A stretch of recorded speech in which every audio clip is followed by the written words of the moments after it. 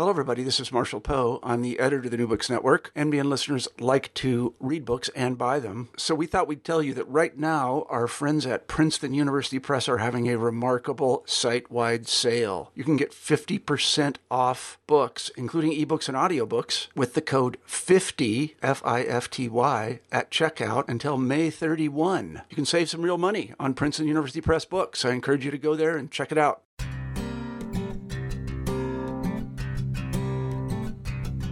Hello, and welcome back to another episode of the New Books Network.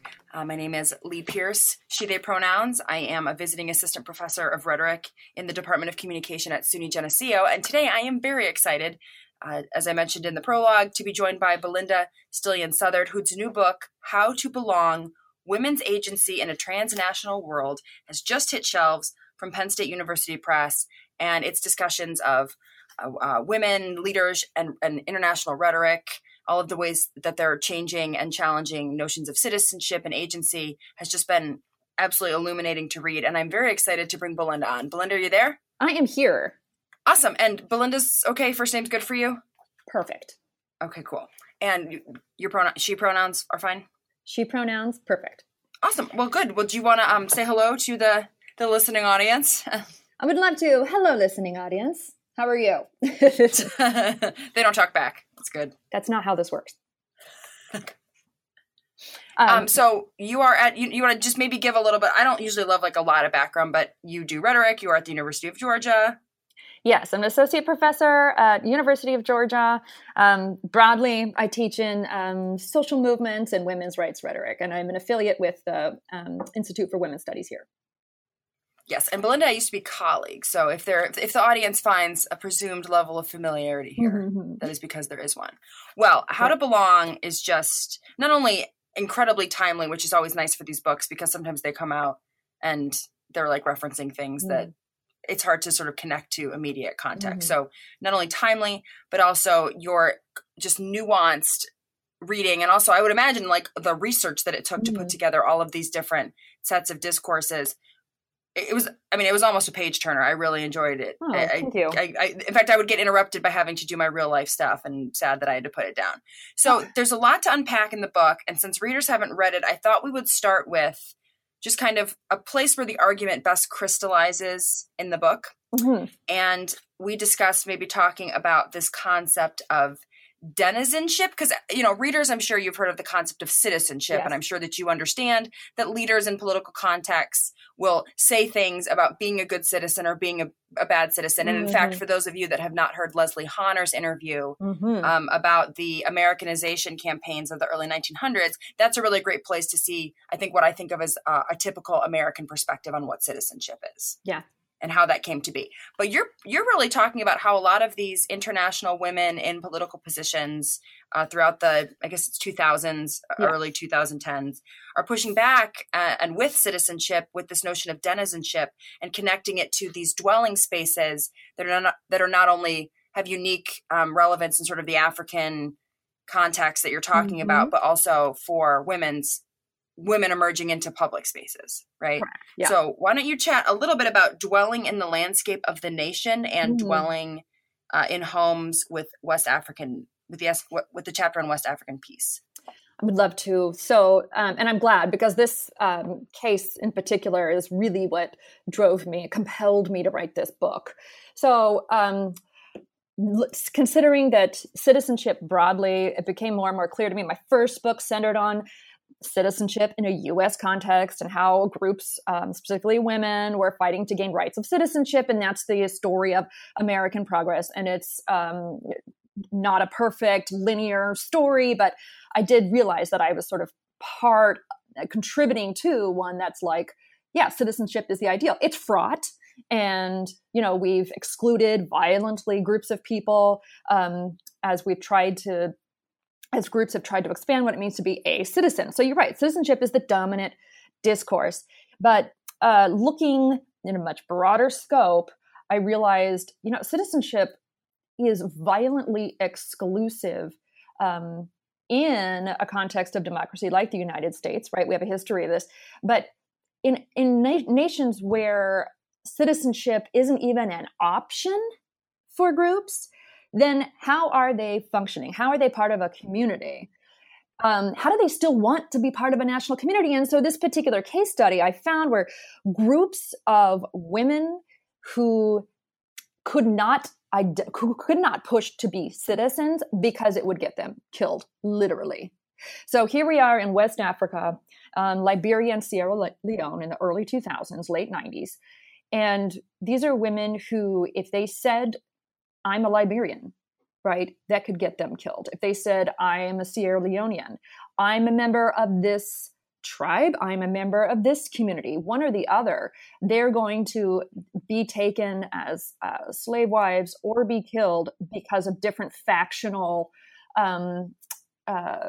rivals, right? And so citizenship wasn't a discourse that they could argue for.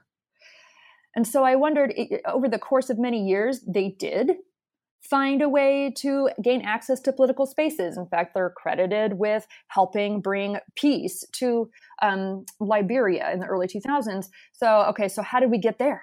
How did they get to a place where they were actually brokering peace with warlords during Liberia's civil wars? Okay. And so I had to do a lot of different reading, and I realized that, there are different alternatives to belonging, national belonging, than citizenship. Now, citizenship grants you a lot of state-conferred rights, driver's license, an ID, a passport, things like this that are supposed to guarantee safety. Often they don't, and we know it's a double-edged sword. So what were these women doing? What I found was that for them to just survive, they took to traveling across the war-torn landscape of Liberia. And in reading their discourses and their interviews, and this is mostly what I analyzed, I found that they viewed Liberia as a home. It was still a home. The nation was still a place for them to be. However, they weren't belonging as citizens. They belonged as denizens, and a denizen is someone who dwells within. Right? It's a denizen legally is a group of people that have sought refuge in another nation, and so they aren't full citizens, right? So they have some rights and protections, okay, but they are also allowed to be there. So they're in a really precarious position. And you can also flex that symbolically. So it's not just, illegal. They weren't legal denizens, but symbolically speaking, they were not going to leave. Some did leave Liberia, but they were not going to leave Liberia. They felt like they belonged literally to the landscape. They created roads between different factions so they could travel back and forth between factions and negotiate meetings. They created 50 different checkpoints along one particular road to get food to communities that were so far out from Monrovia who were starving. So in these travels, they connected this idea of working, laboring over a landscape that was uninhabitable in order to belong and make sure that other communities belonged in a way that allowed them to survive. And so the dwelling part, for me, had to do with them not leaving Liberia, but also not sitting still. Dwelling can mean a number of different things. And in the way that I saw them dwell was to identify as themselves as people within the nation, right, within these national borders, but also creating new ways for people to connect. And they didn't identify as citizens. They just identified as people who belonged to the land, literally the land. That's great. And again, it all helps me because I read the book. I'm just thinking from the reader's perspective. So 2 things to think about that maybe you could help out. Can you give us some examples? I had a lot of coffee this morning. I'm talking faster than normal.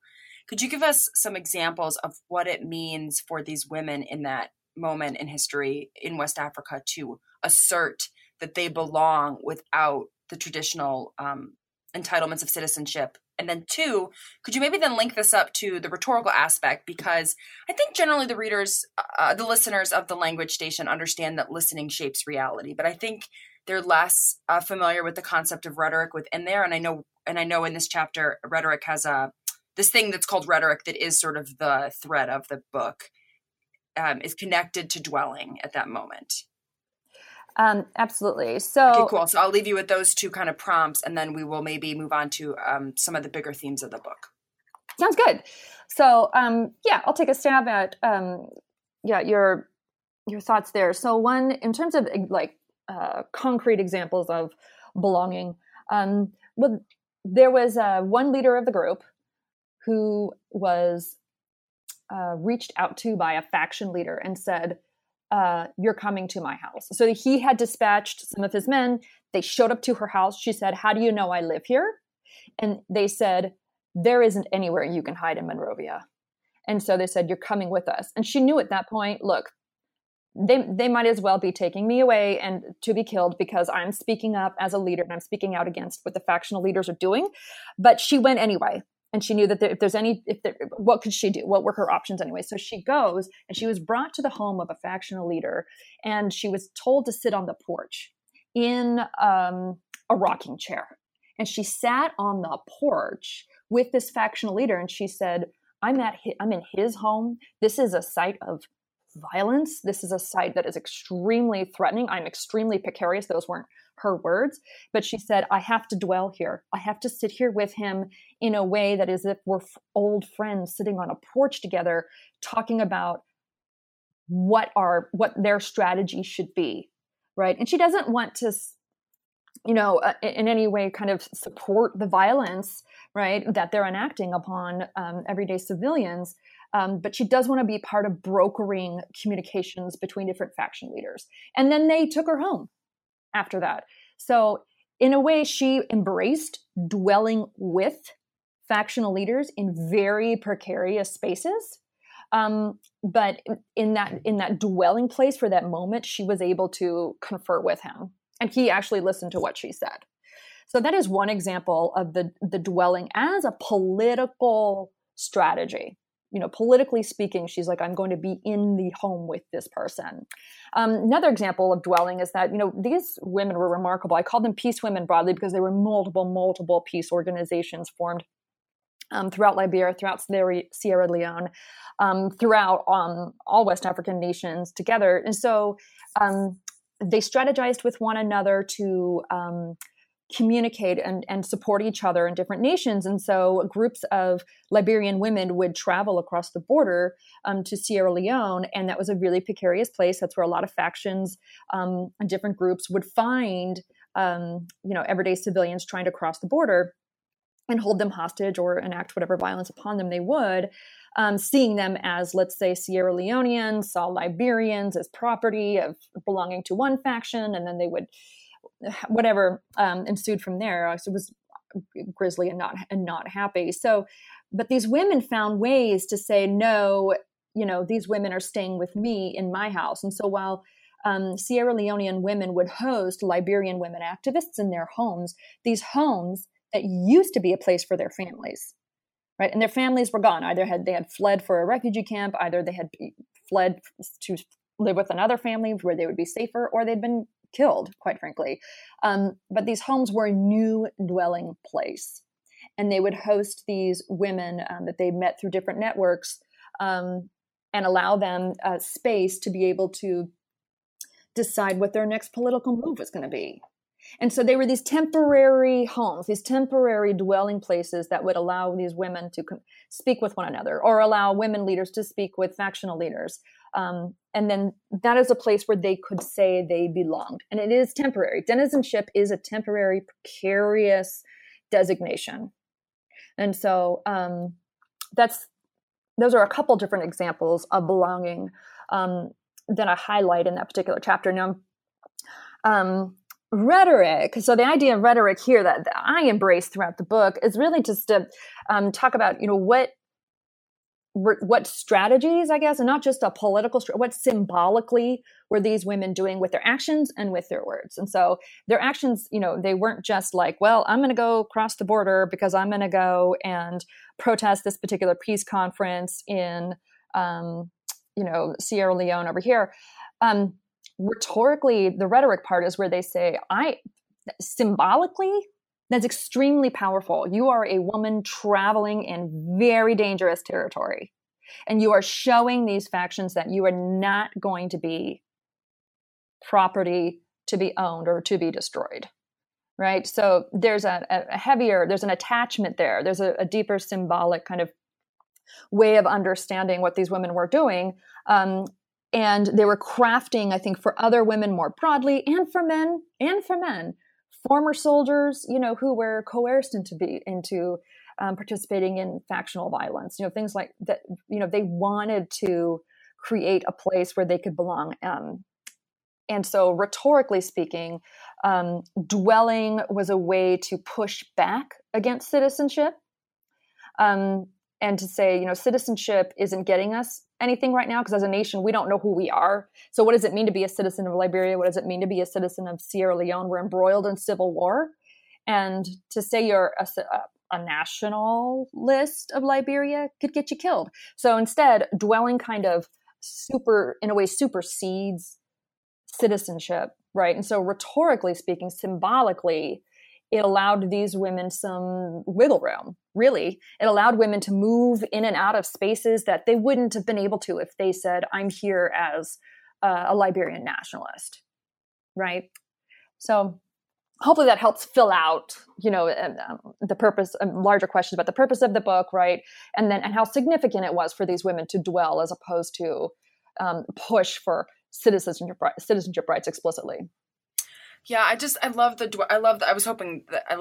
porch example. And also because it also brings this idea of dwelling as like this rumination practice of dwelling on an issue because you're kind of stuck, right? And that's something that only some subjects have to do in those cases. Correct. Not everyone has to dwell, right? Because they're in positions where they get to make decisions as opposed to being in positions of, I wonder how this is going to happen. That's right. If I'm going to leave alive or not. Yeah. That's right. And one of my favorite concepts I came across, right, is so there's dwelling in travel and traveling in dwelling. These are two different ideas where if you're part of a nomadic culture, you're always traveling, but you can still dwell. Right. So there's just because you're physically in motion and moving, you can dwell internally. And of course, if you're able to sit in a space, that you feel that you rightfully belong to, right, and you're in stillness, you're dwelling in a way, but you can also travel in that dwelling. And it's more of thought to be more of a mental exercise. And that is something that, privileged humans can do. Right. But in this case, that was not always an option. It wasn't an option for women to, take up residence somewhere with an idea that it's permanent, So that the dwelling within, you could consider maybe the nation and its borders as a space that the women were staying within. However, within that national space, they did move, right? They couldn't sit still. It wasn't possible for them to sit still. Well, yeah, and it's always nice to read a book that takes something as complex as, let's just say, nomadism as a political concept and doesn't just look at it as, oh, this is great, transnational flexibility and border porousness, but also doesn't say like, isn't this horrible that these people, right? There's a very nuanced sense of, yeah, it has its strengths and weaknesses. That's right. And I will say that's kind of one of the things I was hoping we'd get to is that for the listeners, as I've said on multiple interviews now, I mean, I think what sets rhetoric apart as a way to study the relationship between language and reality, as opposed to say your self-talk in psychology, right, is that everything is a double-edged sword for That's us. right. So yeah, the same practices that are going to get emancipation over here are going to turn around and get everyone killed over here. That's and right. So it's tracking how they manifest in specific contexts, like you've done over here with the West African, that really matters, not coming to the conclusion that like, oh, denizenship is going to solve all our problems. That's right. No, there are trappings on both sides. That's absolutely something that I make sure that we embrace as scholars who say, we do rhetoric. What these women were doing, what President Ellen Johnson Sirleaf was doing, what leaders in the United Nations, women were doing, these are not things that are gonna liberate everybody. And one of my favorite concepts, not favorite, but a concept that has great explanatory power to me is that with every inclusion, there's exclusion. We're gonna say that we want to include more and more women, but there were some groups that did not want to participate with Christian women because they were primarily Muslim, and so there were divisions. There's always divisions within, and it's not, dwelling isn't going to liberate everybody. Not everybody can afford to push back, right? There were some women who couldn't speak up because they would face retaliation within their communities. So yes. Yeah, right. Not everyone can be a Malala, so. That's right. So you mentioned Sirleaf. Why don't we jump to Ellen Johnson Sirleaf for a few minutes? Maybe we can look at another case study since it kind of came up organically, and then maybe get to some, because we haven't talked much about the transnational feminism literature in which this is situated, which I think will be interesting, especially since my hunch is that in addition to the language podcast, you're also going to be on the feminism women's gender studies podcast. So I don't want those people to feel like they're not getting their fair share of the book's knowledges. Yeah. So broadly speaking, I mean, that does really relate quite well. It's that this book is responding to a very, and I would say contemporary, but, many scholars have done great work to say, we've always been transnational. But there's been sort of a recent intensity, if you will, since, at least the 70s, but real intensity since the 90s. Globally speaking, with, a global economy, these kinds of intensities have accelerated. So by that, I mean, with global capital, right? We have the sense that, global nations or global corporations have more power than many small nations, right? So they actually make more money. They have, legally speaking, they get more breaks, right, than, nations, than corporations that are simply national. So with this, we have a very faster exchange of information, right? We get the internet, bodies, right? More trafficking, and money. And so what this has done is made our borders, right? Definitely more flexible, more porous. And this is troubling insofar as, so we have more trafficking of bodies. On the other hand, with that porousness, there is, for example, the ability for folks to flee nations.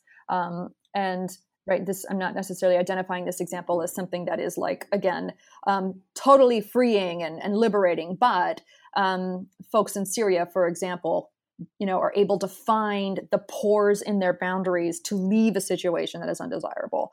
And of course, we know that is incredibly risky and those bodies are incredibly precarious.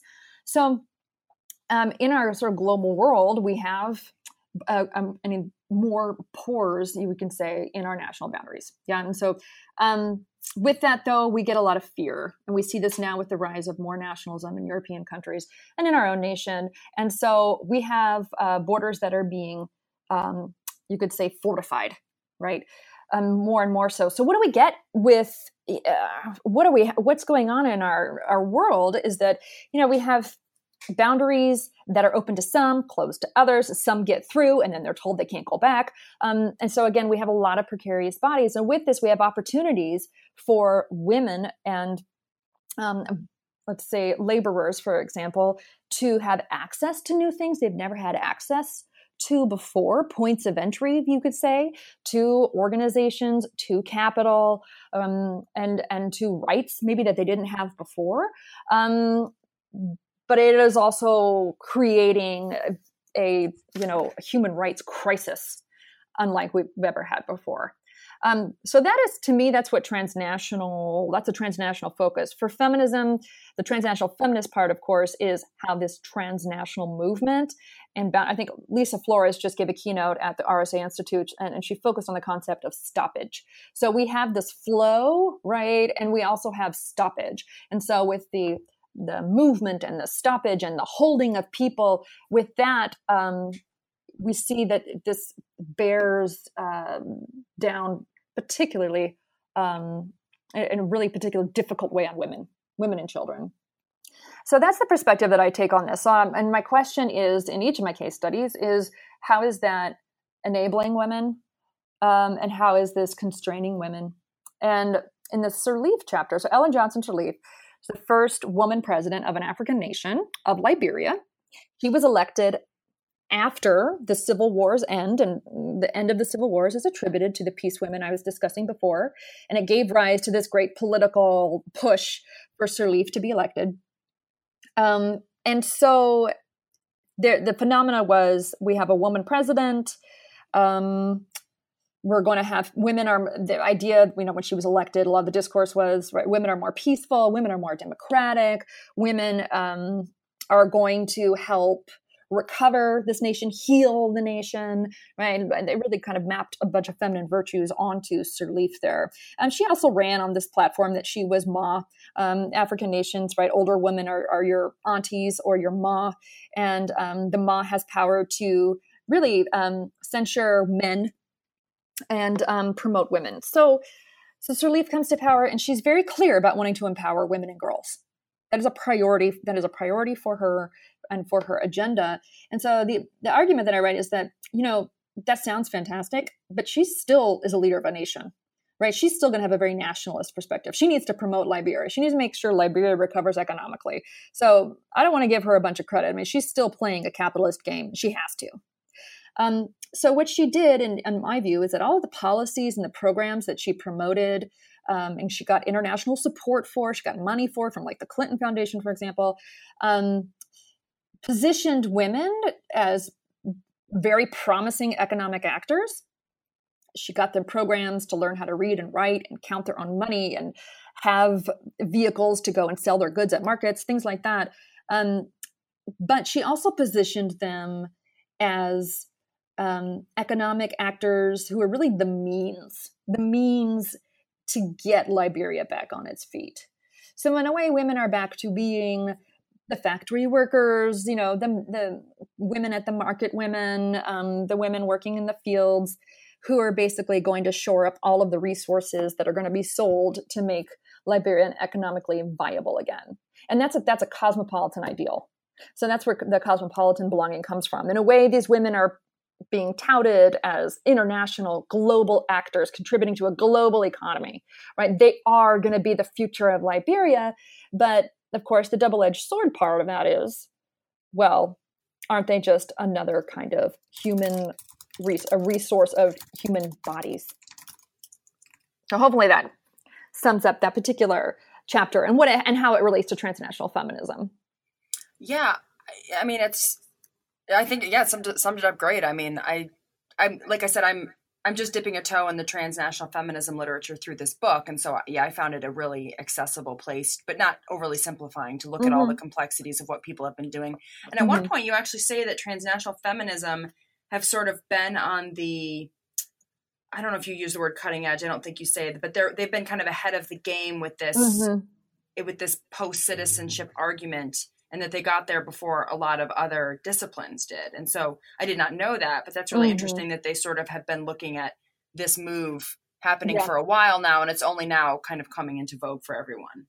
Yeah, I would say that there's scholars in the discipline of English more proper. I know we're English adjacent, like to say. Communication studies and rhetoric is very English adjacent, but the scholars of transnational feminism in English and more rhetoric and composition folks who I absolutely love working with and learning from, especially at the Rhetorical Studies Association Institutes and places like that, they have been looking at this for a couple decades now and looking at how we need to be paying attention to the ways in which women are exploiting those places where they can get access, they can move in and out of places where they have access to power in other nations, right, or other regions, or and not so much look at the nation state, the U.S. nation state, as the primary unit of analysis for us. So I think they've been ahead of the curve quite a bit, and I think our discipline, our field, needs to catch up. Yeah, well, and I think you say at one point, gosh, I'm trying to find where I marked it, but you talk about how one of the things that doing rhetoric as a transnational feminist, or from thinking in the mode of transnational feminism, means is to take the agency out of primarily speaker text. That's right. And into sort of what do you call these, like, bodies or collectives of forces that are more cumulative, like international agencies, like particular ideologies. That's right. I think that that's a really important point. And of course, it's hard to do this while either, I'm sure, in writing a book or in doing a podcast, because it is just so much easier to say like, well, here's one speech this one person gave, and this is what I'm talking about by way of exemplar. But this is not a book of like the great speeches that these women presidents or women leaders gave, right? There's definitely a lot of collective discourse. And maybe on that point, just to kind of prove, I don't want to undersell the book as being sort of like just a study of Sirleaf as an orator, but maybe we could talk a little bit about the women's conferences as kind of one of these greater collective forces. And yes, Michelle Bachelet does kind of feature prominently in that, but that's as much the structure of these conferences as anything else. Yeah, no, I'm really glad you brought that up. And I think we're now, just for the reader's edification or the listener's edification, I think at this point we are now at chapter 3. So we covered a little bit of chapter 1 about Denizenship and dwelling. We did a little bit with Sirleaf, and then now good. We're moving kind of naturally through the chapters of the book and getting to the belonging as connectivity with Michelle Bachelet, transnational governance. Yeah, thank you for getting us there. So absolutely, one of the things I wanted to push back against is that, in the field of rhetorical studies, very U.S. centric. That's not a bad thing. I was trained in presidential rhetoric. And then, of course, the pushback against that was, well, what about the women? And the pushback against that is, of course, why are we so U.S. white, cisgender centric? And again, we're a little bit behind the times, I believe, in looking at that. And our method has been, let's study this one woman, this one person of color, right? And talk about how they negotiated this particular issue in this particular moment, and look at how powerful their rhetoric was. And that is fantastic. We need those studies. But in a transnational setting, it's not tenable to use that method, right? So I'm not saying that, looking at the single speaker in speech or single speecher in occasion isn't something that we should keep doing. I'm still using that particular methodology, but not in a transnational world. Agency isn't in the one particular speaker. It's dispersed everywhere. And so we have, there are multiple forces at play. These forces are individuals on the ground doing grassroots work, right? Like the women in Liberia. They are the national actors like Ella Johnson Sirleaf. And then we have the multiple NGOs, civil society actors, national representatives of the international governmental organizations, and our UN leaders like Michelle Bachelet, who was appointed to be the first executive director of UN Women. And UN Women brought together, I believe, 4 different agencies at United Nations. And this took place in 2010. So she is a former president of Chile. So she is, I think, very, very fitting to be the first leader of UN Women, as the first woman president of Chile, as a woman who speaks 4 different languages, as a woman who was their equivalent of the Minister of Defense in their nation. And so, in short, I think she's a total badass. She has been since then embroiled in controversy because what president isn't? Goodness gracious. Anyway, so she becomes the executive director of this, and I'm interested in how she has framed the conferences. It's called the Commission on the Status of Women. They're held every year, and now UN Women was tasked with running those conferences every year. And so I wanted to know, what is she saying about the conferences and at the conferences to see what kind of relationships are going to come up between civil society actors, NGOs, IGOs, and other national representatives, representatives of state members of the United Nations, right? So what I found was that she was very, very, very bent on making sure that we listened. That it was like, I don't like this top-down stuff. I don't think we should be making policy based on what we think is best at the top. The people who know what's best for us are the victims, are the survivors, are the people who have become political activists based on the suffering that they've endured in their own nations amidst civil warfare or political persecution. She herself, this is coming from a very autobiographical place, and that she and her mother were both tortured in Chile during the Civil War there. So I'm looking at this as like, her rhetoric, she does figure prominently, you're right, but then also what did the women that she and others organized to bring forward on different panels. And again, this isn't like, I'd say this in the chapter, this isn't like a moment of high rhetoric, right? This isn't a moment where like you have that ideal of somebody's, taking to a podium and saying grand things. She does kind of give, opening statements and closing statements, right? But if you've ever, even Googled pictures of what the UN looks like on the inside, I mean, the halls are grand, but it just looks like one huge conference space. People are chatting while other people are speaking. You have translators. So it's not like this rhetoric is, to put it, lack of a better word, sexy. So I wanted to know, how did people relate to one another if she's focusing on the rhetoric of people on the ground?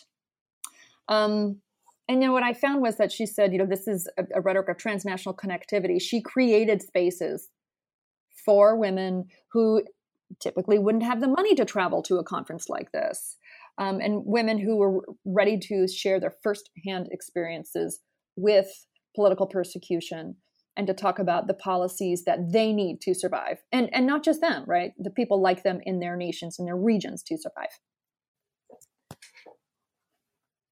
So here we are. It's always trying not to jump in and while people are still talking. Jump in. Well, and there is this really interesting survivability, like survive, thrive kind of paradox happening that I think, because, whenever someone says the word about survivability, it does kind of draw into relief how much you hear, I think, especially in like U.S. discourse about, well, don't just survive, thrive. And it kind of closes our eyes to all the ways in which sometimes the most rhetorical agency somebody can get in these contexts is like for survivability, not necessarily flourishing, because the context just doesn't enable it. That's right. And there's also something that we need to be careful of, especially from like, first world Western context. And I'm very clear about how, in a context of the United Nations, in the context of a United Nations conference held in New York City, this is going to be shaped and influenced by a very white Western and Western feminist kind of view that privileges liberal, rational individualism, right? So being very careful of that, we have to make sure that when we see that, Michelle Bachelet is, given space or wants to give space to these people, that we are careful of that narrative of the like victim, survivor, activist, kind of narrative, right? So it's like, look at and the panel that I found where these women shared firsthand stories, they're absolutely paralyzing. And even Michelle Bachelet said, these are not easy stories to listen to, but I listen to them willingly because I have to. I won't ever stop listening to the stories, even if they're really hard to listen to. And I think in that respect, she's modeling and enacting and promoting the very kinds of rhetorical activities that we need to do in order to really shed that top-down white Western perspective on, well, we'll just, make sure you have more rights. Or we'll just, make sure you can thrive and we'll just make sure your community has more money. Whatever it is, like, no, we got to deal with real community issues that are localized. Like these women can't speak out because they're going to be afraid of retaliation of the very men that they see every day at the market, for example. So anyway, back to my main point is that the panel that, I focus on, that particular narrative still dominates to an extent, right? So they only invited women who not only have this tragic story, but they have this tragic story and they survived. And not only did they survive, then they created their own organization locally and perhaps even regionally to help other women in their own situations. I don't ever want to underestimate that is an amazing thing. I mean, that is absolutely wonderful, astonishing, admirable, all of those things.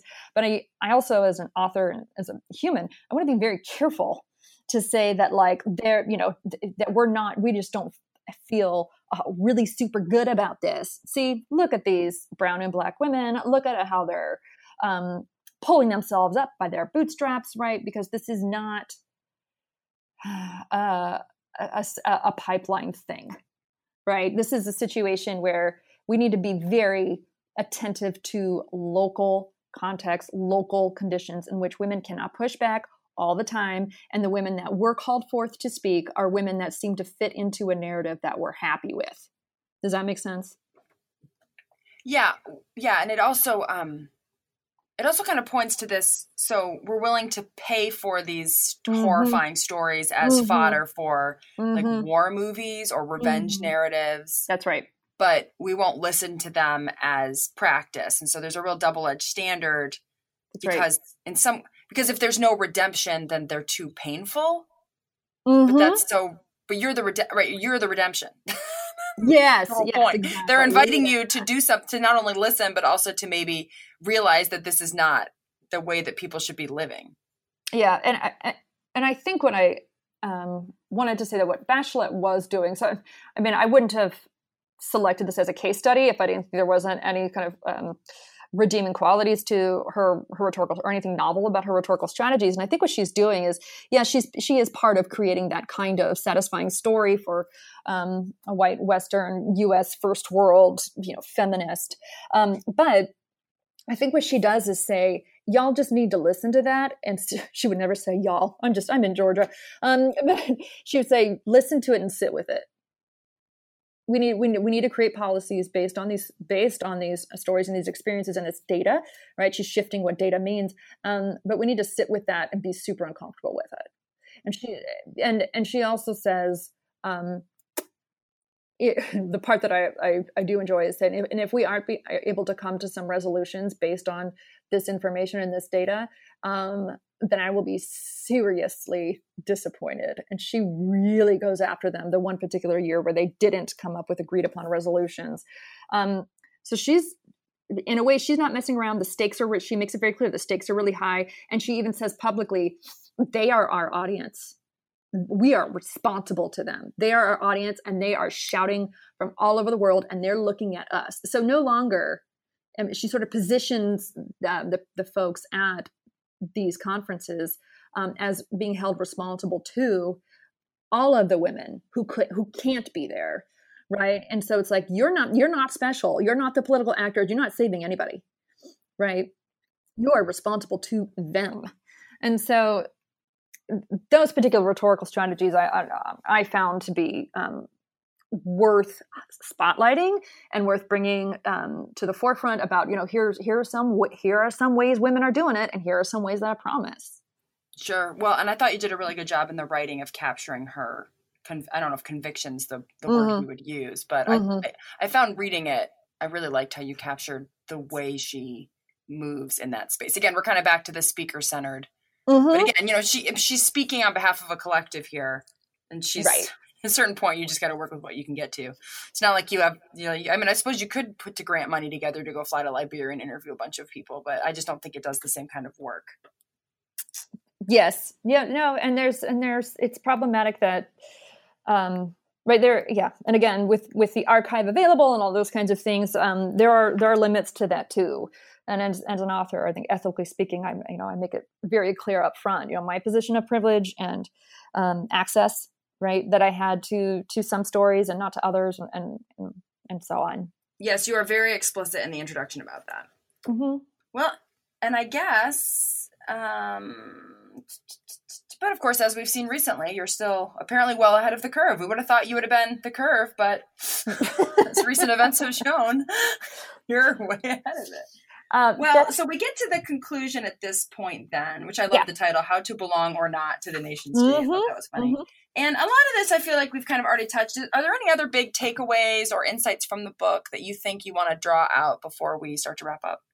Yeah, I think the one, maybe in the setup of the book and in the conclusion of the book, this gets to the parenthetical or not, is that I'm not suggesting that we're over citizenship.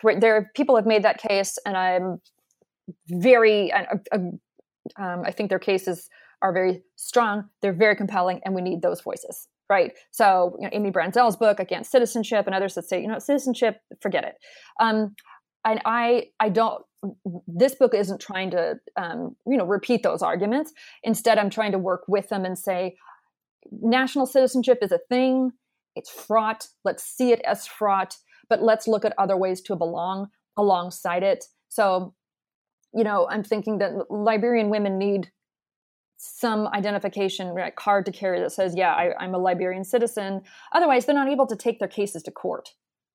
Right. There is a criminal court set up. That's interesting. Right. So there's a way in which that we're all like, yeah, screw the nation state. But of course, without one, you don't have any grounds on which to argue. That's right. And so Sirleaf set up a special criminal court just for sexual assault of women and girls. And so without, again, this card carrying citizen of this a nation, right, you can't take your case to court, right? Or you can't enroll in this leadership program, in this leadership training. You can't, all of those, you can't go to a market and say, no, I have a deed, or I have what's the word I'm looking for, a contract for this market stall and sell your stuff. So it is enabling, right, in some respects, but, eyes wide open, it is also incredibly disabling. And so what I'd like to see the idea of belonging as a denizen, as a cosmopolitan, as, a transnational connector in these different ways. I'd like to see that worked alongside, or certainly in opposition to, if the context, if your very local situation calls for that, so if it's like, nope, not a citizen today. Right now I'm transnational. I'm superseding the national and the relationships that I have with intergovernmental organizations that are then going to put pressure on this human rights organization in this particular nation, or whatever those relationships are. You need to flex those that day.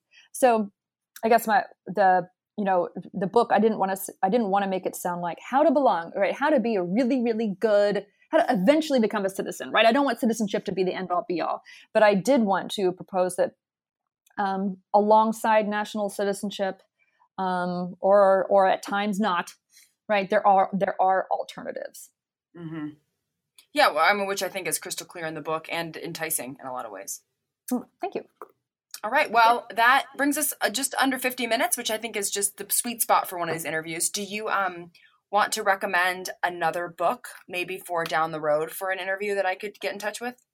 Ooh. I know. This is my closing question. Yes, absolutely. And I'm going to botch the title of it.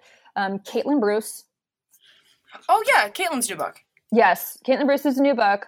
Our library doesn't even have it, so I had to interlibrary loan it from Harvard. So thank you, Harvard. I'm reading it this summer with a couple of my graduate students, and what she has done is looked at legal sites of graffiti making around the world as sites where we can contest and share different ideas. Is it Painting Publics? That's right. That's right. So, okay. Painting Public's transnational, there we go, transnational legal graffiti scenes. I was actually thinking about her piece on the airport when I was talking about the double-edged sword of borders.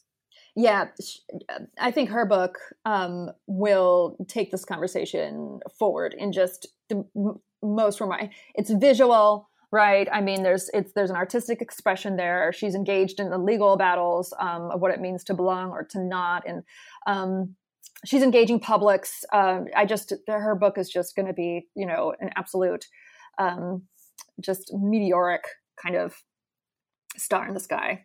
I'm just going to mix all the metaphors.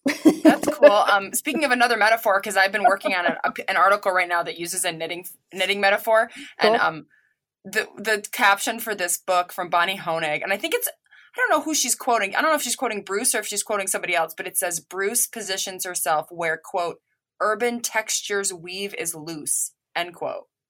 What? Is that the greatest metaphor you've ever heard? Yeah. Urban textures Weave is loose. I got to figure out where that's from. That's awesome. Is loose? I'm cool. I'm down with it. Yeah, because you got like, the weave of the text and the text as the graffiti and then also like the weave, right? Yeah. Oh, that's amazing. Well, thank you for that recommendation. Yeah, it's been on my radar. I just honestly, there's a lot of books. I'm working my way through the nomination list for this year's NCA Book of the Year Award. Mm-hmm. Yep. From what I understand, I'll put this on there.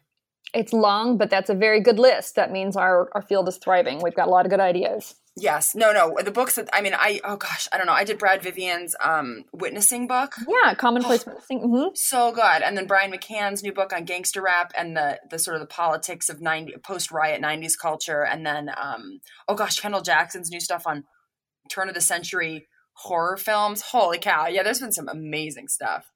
You know what? You just listed 3 books that I assigned my grad class to read. Did last you? Fall. Just amazing. So good. Yeah. And, of course, and now How to Belong is on top of that. And, in addition to the Militant Citizenship book, which, I guess you're kind of taking a bit of an interesting turn here in conversation, but it's still a fabulous book. Well, thank you, Lee. If I ever, need a boost in my I'm a booster. Confidence, you are the best. You are the best. So thank you for inviting me to do this. This is fun. It's been awesome to have you. Well, let me know if you get any, feedback from the listeners. Occasionally, they will take the time to email to let you know if they agreed or disagreed with something, and that's always good stuff to send my way. Yes, absolutely. All right. Okay, well, signing off. I'll talk to you soon. Okay, bye-bye.